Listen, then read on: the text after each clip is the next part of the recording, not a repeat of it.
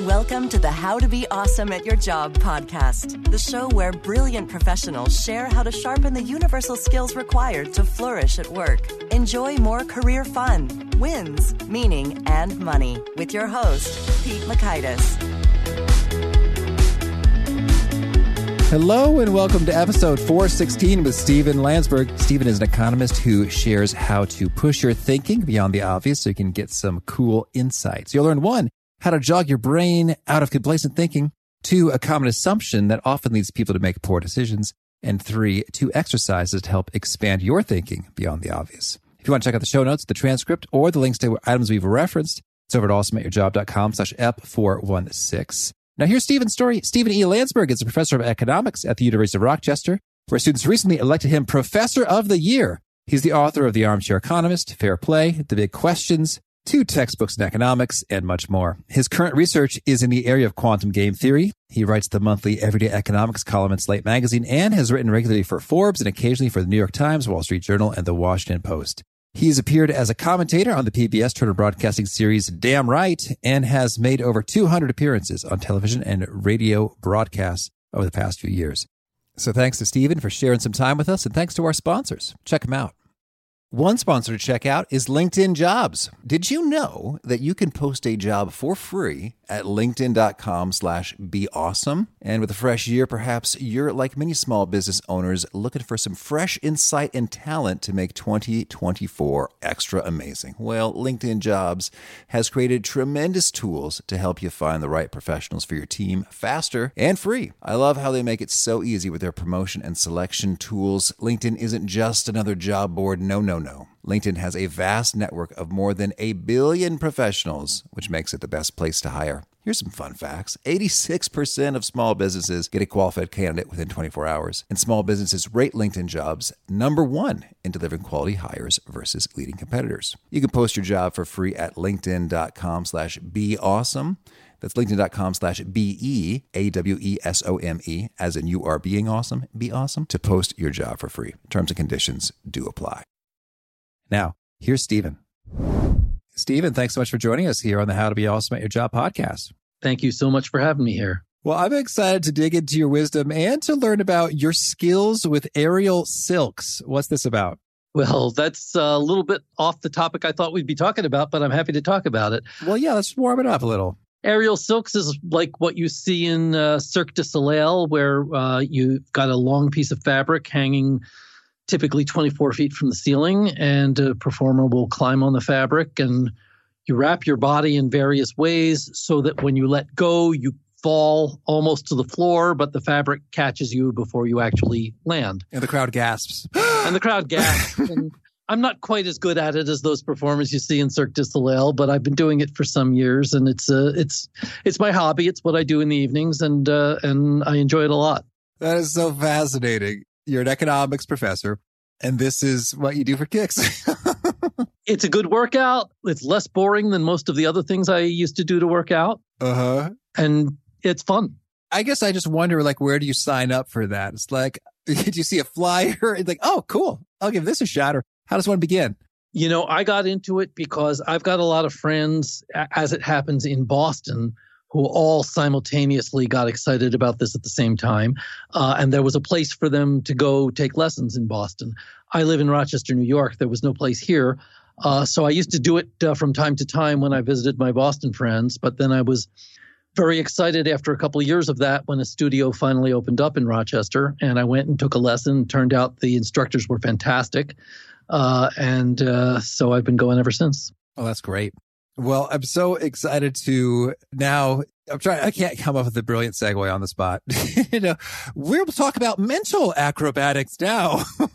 In your book, Can You Outsmart an Economist? You lay out 100 puzzles, not just for funsies, but rather with the particular goal of training the brain to think and operate better. That sounds so cool. I'd love it if you could kick us off by sharing maybe one of the most surprising and fascinating insights you've gleaned from us humans and our thought processes from this puzzle creation and working process. Well, it's all about thinking beyond the obvious, and it's all about looking at human behavior that you might be inclined to dismiss as just irrational or pointless. And thinking a little deeper and asking yourself, why are people behaving the way they're behaving? Try to put yourself in their shoes, try to see what kind of incentives they were facing, and try to figure out what's really going on. So here's an example. I'm a college teacher. The end of every semester, my students fill out these evaluation forms to say how they liked me, and every college teacher in the country faces the same thing. And every year you nail it. And I do pretty well, actually. I'm happy to say I do pretty well. But there is very strong statistical evidence that physically beautiful teachers do better on those forms than other teachers who appear to be, equally well qualified, equally good. Systematically, the most beautiful teachers do best on these things. So now we see why you do pretty well on these, Stephen. I'm afraid I do well on these despite that. But the question is, why are students so consistently favoring the most physically beautiful professors? Now, the simple, straightforward, obvious answer is that students are a little bit shallow, and like everybody else, they are swayed by things that aren't actually relevant. And so they're making evaluations that are not really accurate evaluations of the teaching quality. They're letting all sorts of other things influence them. That's the obvious explanation. But I think it's the wrong explanation. I believe what's really going on is this. Beautiful people have a lot of job opportunities that other people don't have, not just in modeling, not just in the movies, but in retail, in sales. Beauty helps in anything where you have to deal with the public. So a beautiful person who chose to be a college teacher, on average, is going to be a person who gave up a lot of other opportunities in order to be a college teacher. And on average, that's going to be somebody who's enthusiastic about college teaching and is probably pretty good at it. On the other hand, and again, speaking about broad averages here, people who are less attractive, had fewer other opportunities. Maybe some of them went into college teaching because it was the only thing available to them. So you would expect in any occupation, even an occupation where physical beauty doesn't matter, especially in an occupation where physical beauty doesn't matter. If beautiful people go into that occupation, on average, they're going to be the best because they're the ones who gave up the most in order to go there. As I say in the book, if you show me a lighthouse keeper with movie star good looks, I'm going to show you the world's best lighthouse keeper, because if he gave up a career in Hollywood to keep that lighthouse, he must really love lighthouse keeping. And so the whole idea of the book, Can You Outsmart an Economist?, is to think one step deeper like that about all of the various little and big mysterious things that we see as we go through life. Well, Stephen, you really got me hooked and intrigued by the particular example with the beautiful professors. I'm thinking it was at the Rate My Professor with the chili peppers, the chili pepper havers. Yep. Because that seems like a very plausible hypothesis, as to, yeah, sure, that could add up and explain things and make some sense. And now I am wondering, well, hey, is it true? And I guess the way we'd have maybe test that would be you'd have to have almost actors, with the same mannerisms and vocal inflection, maybe even lip syncing. Absolutely. I cannot prove to you that this is true. Yeah. And as I say in the book, there are a number of puzzles here where I don't know for sure that I have the right answer, but I think I have an answer that's got a pretty good chance of being right, and a good reason why it's got a pretty good chance of being right. And for goodness sake, the message is not that you should just believe me. The message is that you should try to think the same way and try to find some other explanations. Can I give you another example of the same sort of thing? Oh, sure thing. Yes. So maybe just one more tidbit on that first. And it's just that what's fun about it is, you're right. We may not know it to be true, but it is teeing up a great extra, question or piece of research. And I think it's just keeping me a little bit more mentally limber in the sense of now I'm a lot more fascinated by this question than I was beforehand. And I think we've got one fine hypothesis, which can very well spark, additional hypotheses. And in so doing, I'm just doing better thinking. Yes, absolutely. But, there is evidence for very similar phenomena. For example, barbers. Barbers today are about exactly as productive as they were 200 years ago. It takes just as long to cut somebody's hair now as it did 200 years ago. The equipment hasn't gotten all that better. Nothing has changed in terms of the productivity, and yet their wages The wages of a barber today compared to 200 years ago are 25, 35 times as much.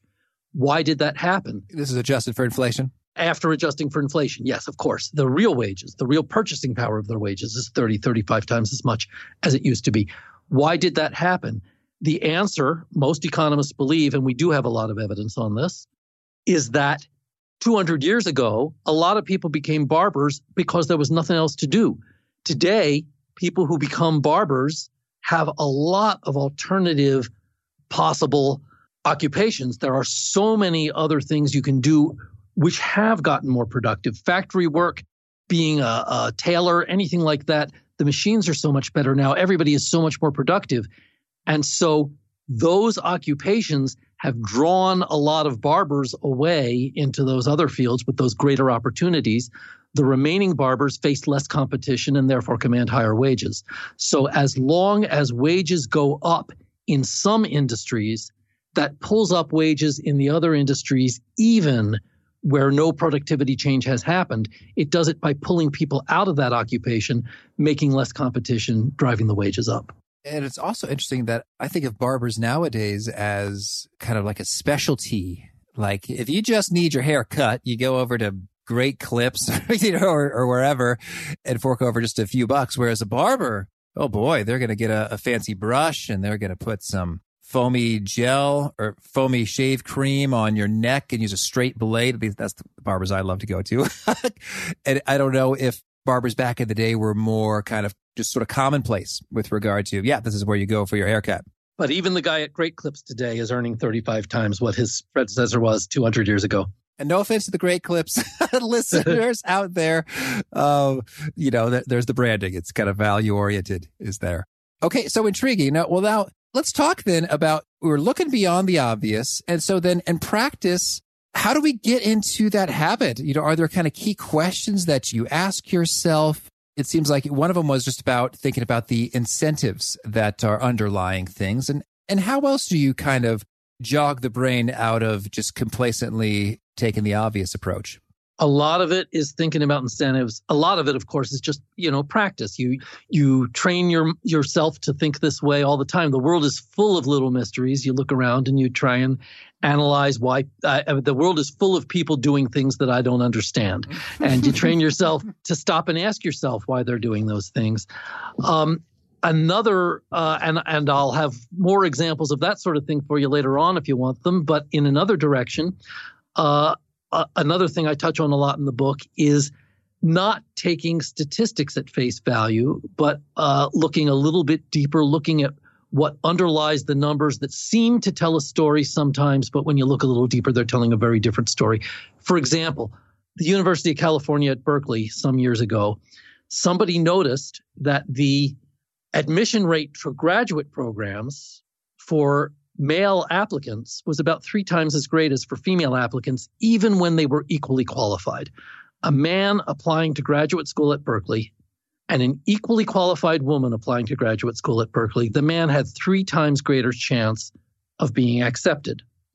You look at that statistic and you say, wow, that looks like discrimination. A lot of lawyers took that seriously. They took it so seriously that the university ended up being sued for discrimination. This case ended up in court. The case fell apart when somebody noticed that the discrepancy was entirely accounted for by the fact that for some reason at that time and place, women were consistently applying to the most selective programs and men to the least selective programs. You had, I'm making this up, I don't know that it was the law school and the medical school, but it was the law school, let's say, accepts almost everyone who applies, male or female. The medical school takes a tiny fraction of those who apply, male or female. They both treat everybody equally, but for some reason, men tend to apply to the law school, women tend to apply to the medical school.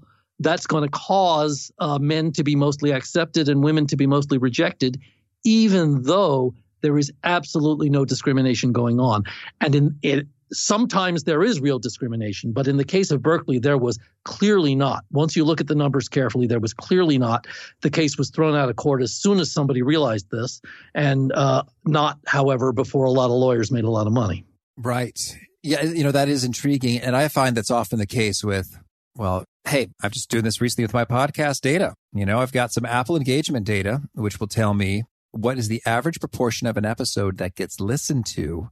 But that is by no means a fair indicator of which episodes are the most engaging, because some of my episodes are much longer than others. There you go. And so I actually went to great lengths to come up with a fairer comparison point, which was what percentage of listeners got to minute 25 is kind of what I'm using. So it's like, hey, whether the episode was 33 minutes or 54 minutes, it's fair enough to see, was it interesting enough for you to hang out for 25 minutes?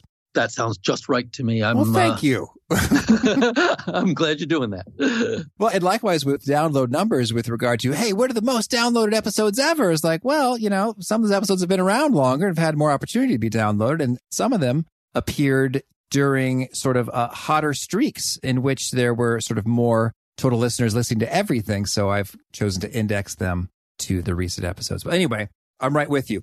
Sometimes you got to dig deeper than the data on their surface. And if you look in the book too, I won't go into the details because I think you need a piece of paper in front of you with some numbers on it. But equally well, there are cases where you can look at statistics that seem to be clearly showing that there is no discrimination, whereas in fact there is a lot of discrimination underlying the numbers. And again, I give you some examples in the book. So the numbers can fool you in either direction. Oh, that's interesting. Well, could you maybe walk us through some particular categories of bias or things that you're seeing again and again and again that can lead us to suboptimal decisions? Again, there's the statistical stuff. There is a chapter, and again, I would hesitate to try and give these examples on the air because they involve a few numbers, and I think it helps a lot to see the numbers on the page in front of you. But there are examples in the book of simple little games that you can play where you've got a choice of what kind of prizes you want to be eligible for, and you can decide whether you want to play for these prizes or decide whether you want to play for those prizes, play the game, see how things turn out.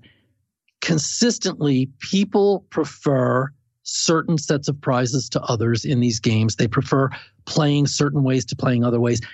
And if you allow them to play the way that the majority of people choose to play, the combination of games that they're playing absolutely guarantees that at the end of the day, they will lose money. They are making choices that guarantees that they will lose more money in the games they lose, that they will win in the games they win.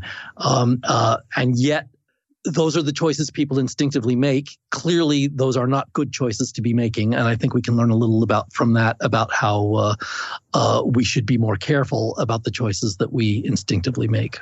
Mm-hmm. So you say we prefer certain ways. Are there a couple summary principles that point to, what are the nature of our instinctive preferences that can serve us suboptimally?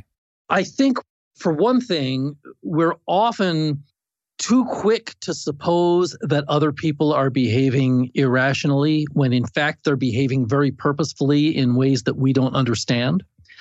I recently bought a television set, a Sony television set, and I was surprised to discover that it's absolutely exactly the same price no matter where I shop. I can go to Best Buy, I can go to a discounter, I can go to the internet. It's exactly the same price everywhere, except from a couple of places on the internet that are pretty skeevy looking and where it's pretty clear you're never going to get your television set.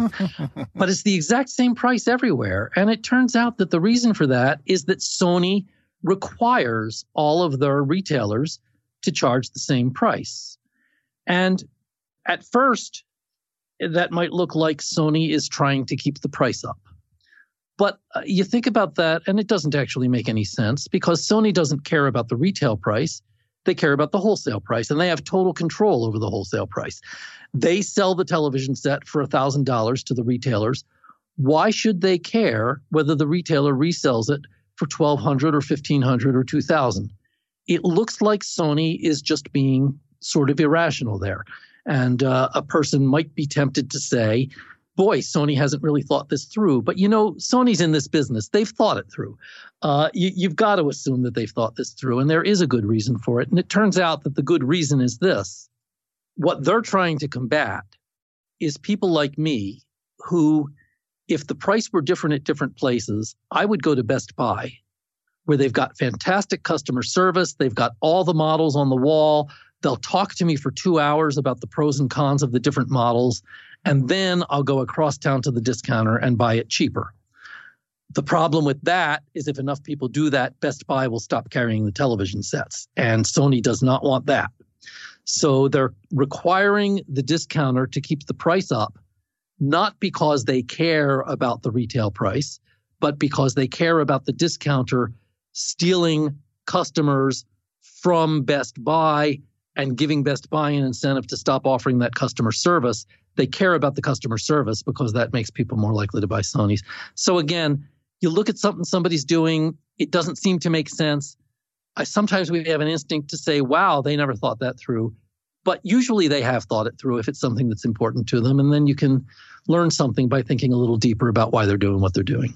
Well, and it's interesting, to go maybe meta there for a moment. We're too quick to assume and suppose that others are behaving irrationally. I suppose that is adaptive for us because it's just easier. There's less energy required from our brains to be like, that was stupid of them, as opposed to really thinking, what was behind that? What could they be benefiting? What are the implications? Like, that's a lot more work. Sure. But part of my message is that work can be a lot of fun. People like solving puzzles. People enjoy crossword puzzles. They enjoy Sudokus. They enjoy brain teasers. And you can harness that love of doing puzzles to doing this kind of puzzle. And I think it does make you a little more insightful. And there's no reason it can't. It is a little more work, but there's no reason that work can't be a lot of fun. Mm-hmm. Well, and I'd love to get your take on, let's say that you're at work and a puzzle presents itself. And let's say, I guess I have to make an example so we can get kind of concrete, but I want to hear your sort of steps or approaches or what you do first, second, and third. So let's just say we are thinking, we're having all of these dissatisfied customer service calls. They call and they are not pleased with what has happened on the other end of the line. And we want to fix that. How would you begin to disentangle this and solve the puzzle? Well, that's such a broad question. It's a little hard to answer without knowing more about the nature of the business and exactly what's coming in on the calls. But I guess I would start with listen to what they're saying and engage with them, ask some follow-up questions. And don't jump to the conclusion that you understand exactly what they're upset about. Sometimes, especially when people are upset, they're not so good at articulating what the problem is. And so you got to slow them down and try to pin them down on the details of exactly what has made them unhappy and what could have made them happier. And again, beyond that, I think so much depends on exactly all of the details that you didn't give me in this hypothetical story. But starting by listening to people is probably always the right place. And I'd love to get your take when it comes to the asking and the listening. You're right. Sometimes you don't quite get what you want. And I'm thinking about, entrepreneurs who ask, hey, would you buy this at $20 a unit? And people say, absolutely. They say, well, great. I've got some in my car right now. It's like, never mind. And so what we ask of people is often not reflective of their true behaviors. Any ways around that? Always be trying to look beyond the obvious at what are the incentives that are driving the way people are behaving. In your case, of course, people are saying yes, probably because it's the easiest way to get you to shut up. Mm-hmm. And if you stop and think about what they're trying to accomplish, what you're hoping they're trying to accomplish is to give you accurate information about but they're not interested in whether you have accurate information. They're interested in moving on to something they find a little more interesting.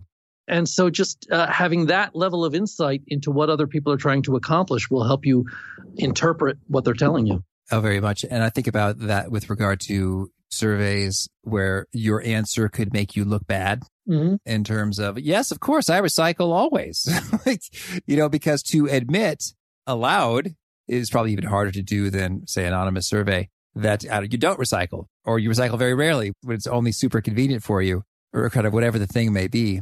That's sort of the incentive at play here is just sort of not feeling like a jerk or a loser. Yeah, absolutely. All right. Well, so then you got a bunch of puzzles in your book. I'd love it if you were so kind as to spare us from those that would be kind of too complex without the visual aid in order to work with. But could you perhaps share one that we can work with auditorially alone that you think offers some pretty substantial mental expansion when you work through it? Okay, here's one. Here's one from the political world. Coal miners get a lot of attention from politicians. There's a lot of pressure to make life better for coal miners, to keep their wages up, to keep their working conditions better. Fast food cooks are far more numerous than coal miners. You don't see any of that with the fast food cooks. Politicians they campaign in West Virginia. They make promises for what they're going to do for the coal miners. We don't see any of that for so many other occupations, so many other unskilled occupations, which have many, many more people in them. What is it about the coal miners that causes them to get all this attention that the other people don't get? Ooh, can I try? Go ahead. Yeah, absolutely. Well, so my guess is that if we think about incentives, the politicians are receiving some election campaign money from energy companies that have a vested interest in coal being alive and well and flourishing. Good. And why do they get that from the coal companies and not, say, from the restaurants? Yeah. Well, that's another layer. Why are the coal companies putting all that pressure on them to say, take care of our employees, and the restaurants not putting all that pressure on them? Well, my knee-jerk reaction is that the fast food companies have plans to automate away many of their workers as soon as possible, as I'm seeing with the McDonald's order kiosk. But there could be any number of factors. Oh, but this has been going on for decades and decades and decades. The answer that most economists will give you, and that I absolutely believe is the correct one, is this. If politicians respond to the needs of coal companies will benefit. If politicians help the restaurants, if they help fulfill the needs of the restaurants, what will happen is new restaurants will open to take advantage of that. It's much easier to open a new restaurant than to open a new coal mine. There's a limited amount of places where you can open a coal mine. The coal mines are already there. If we make life better for the coal miners and the people who employ the coal miners, the people in the coal mines will benefit. If we make life better for the restaurants and the people who are employed by the restaurants, new restaurants will spring up to take advantage of that, and the benefits will be dissipated. They will be spread out over until the new restaurants will drive down prices at the old restaurants to the point where the old restaurants don't benefit much anyway, and therefore they don't bother lobbying for these favors. They don't bother lobbying for things that new entrants can come along and take a share of. This is the same reason why all around the world, farmers get all kinds of largesse from government, whereas motels, for example, do not. Farmers find it worthwhile to lobby for government favors because there's a limited amount of farmland. They don't have to worry about new farms cropping up in the middle of New York City.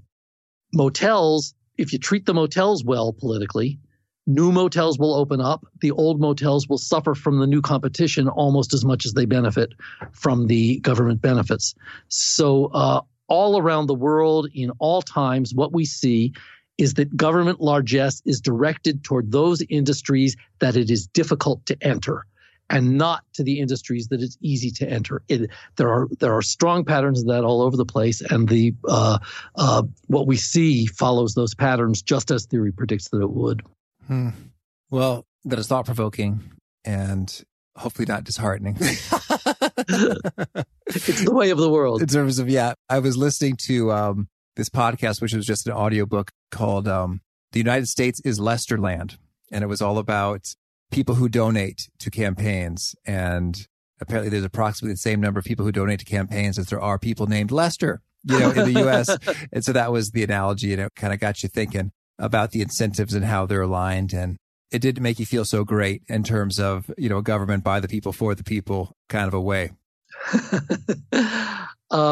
Shall I go on to another example? Let's do it. Yeah. So that's good. So we were thinking about incentives and the next layers of incentives. Let's move away from politics and go to something much more within the family. all over the world, there are cultures where, for one reason or another, we have a lot of evidence parents prefer sons to daughters, overwhelmingly in some places. Yeah, we just had a daughter, and we think she's wonderful. For the record. My one child is a daughter. I always wanted a daughter. It was perfect. But there are many places around the world where there is an overwhelming preference for sons.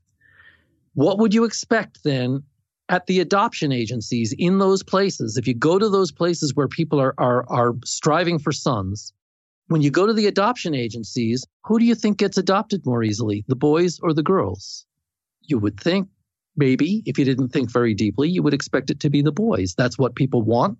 They'll go to the adoption agencies, they'll ask for boys. The opposite is true. At the adoption agencies in those places, they ask for girls. And the more the boys are preferred in those cultures, the more it's the girls who are most easily placed by the adoption agencies. What's the reason for that? Again, it kind of looks crazy on the surface, but if you think about the incentives people are facing, it's pretty clear. In a place where people really want boys, they will sometimes take a perfectly healthy, perfectly functioning, intelligent, cheerful girl child and put her up for adoption just because they don't want a girl. It's a very sad thing, but it happens. Yeah. Boys tend to get sent to the adoption agency only if there's something really wrong with them behaviorally, or they've got an illness or something like that. Oh.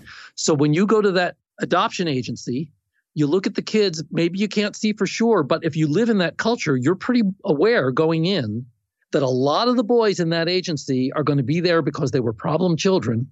And a lot of the girls in that agency are going to be there just because they're girls. And even if you prefer a boy, you don't want a problem child.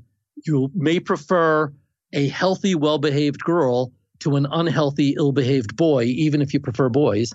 Going into the agency, you know statistically what you're most likely to find there, and so you turn immediately to the girls. Yeah. Now, is there a name for that phenomenon in terms of, like, there's a reversal based upon the reaction to the incentives? There's got to be a pithy name for that. There ought to be a name for that, isn't there? Because I've heard this sort of a thing in a number of different scenarios, and, well, maybe that will be your legacy, Stephen. I'll work on it. I don't know one. No pressure. But again, the idea is that you see people behaving in a way you don't quite understand, and you think a little deeper about it, and then you do understand it. And it's fun to understand things. Mm-hmm. It works not just for people, but for animals. What happens if you take a big, strong pig and a little weak pig, and you put them in a box and you make them compete for food? Now, economists thought about this question and made a prediction, and then the biologists did us the favor of actually taking a big, strong pig and a little weak pig and putting them in a box and letting them compete for food. Yeah, because they're macabre, these biologists. The pigs behave exactly as the economists would predict, which might not be the way that everyone would predict. In fact, it's the little pig who eats better. And here's why. The little pig gets most of the food. The box is set up so there's a food bowl at one end and a lever at the other. You got to push the lever to make the bowl fill up with food. And the little pig has absolutely no incentive to push that lever, because if the little pig pushes the lever, the big pig will grab all of the food. He'll push the little pig as the little pig will come down to the bowl. The big pig will already be there and will push him aside. Will eat 100% of the food. Because of that, the little pig quickly figures out there's no point in pushing that lever. The big pig, if the big pig pushes the lever, here's what happens. The little pig waits by the bowl, eats most of the food before the big pig can get down there. The big pig pushes the lever and then comes running the length of the box. Once the big pig gets there, he pushes the little pig out of the way and gets the dregs, gets the little bit of food that's left, just enough to give him an incentive to keep pushing that lever.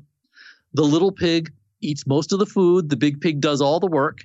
And again, it's perhaps the opposite of what you would have expected at first, but it's exactly what you would expect if you took the time to think through the incentives. And it's also exactly what actually happens in the real world. Mm-hmm.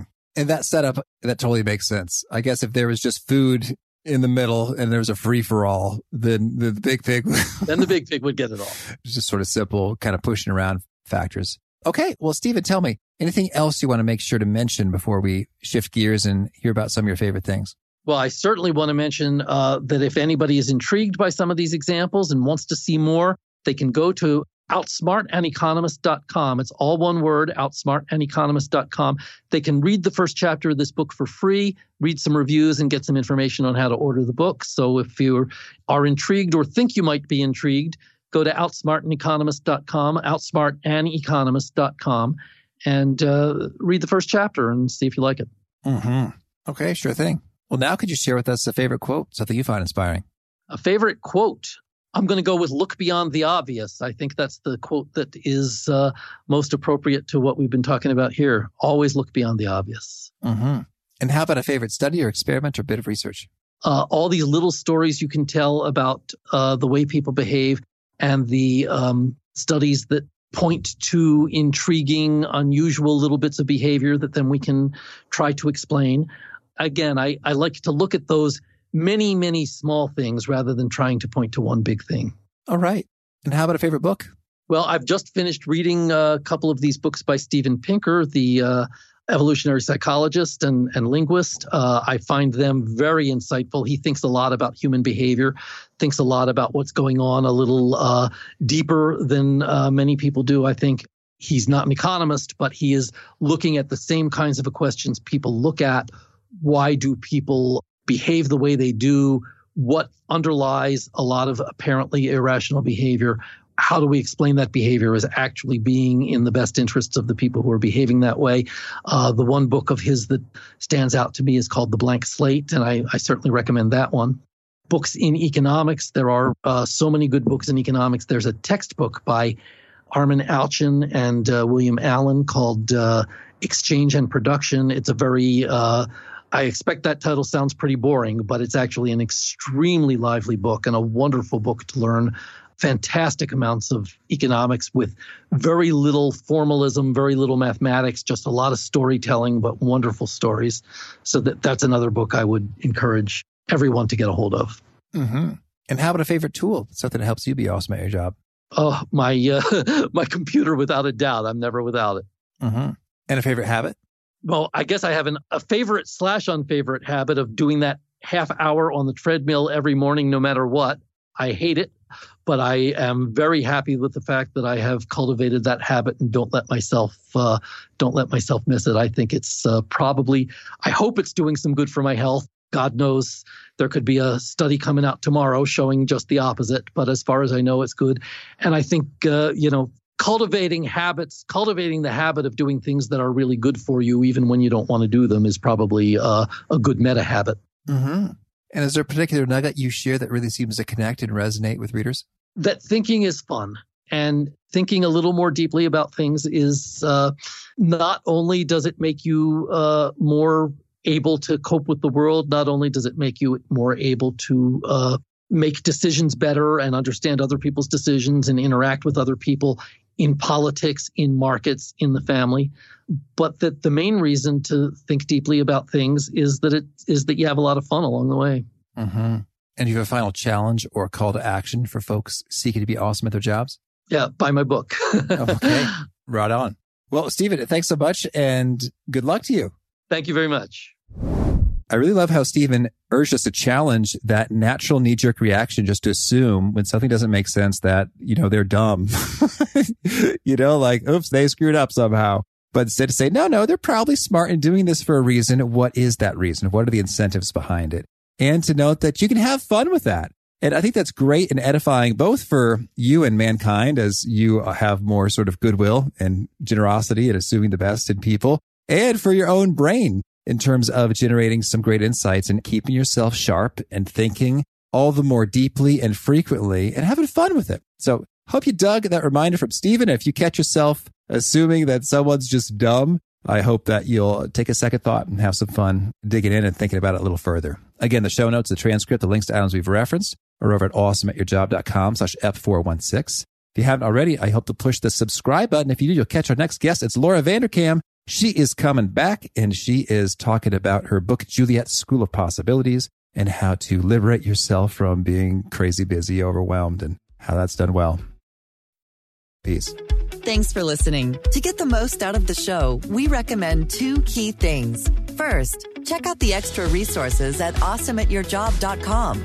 You can find this episode's transcript and links, as well as the perfect episode for your situation. You can search the full-text transcripts of hundreds of episodes or explore episodes tagged by topic and competency covered. Second, subscribe to the podcast and get future episodes automatically. You can subscribe by telling Siri and several other smartphones and speakers, subscribe to the How to Be Awesome at Your Job podcast, or by tapping subscribe in your podcast player of choice. If you'd like some extra help figuring out podcasts and how subscriptions work, visit awesomeatyourjob.com/subscribe for guidance. Hope to catch you on the next episode of How to Be Awesome at Your Job. Let's jump into Peppa's world of play. Look for spring flowers, hunt for muddy puddles, and bravely explore exciting places with Peppa playsets. Peppa Pig, inspiring kid confidence.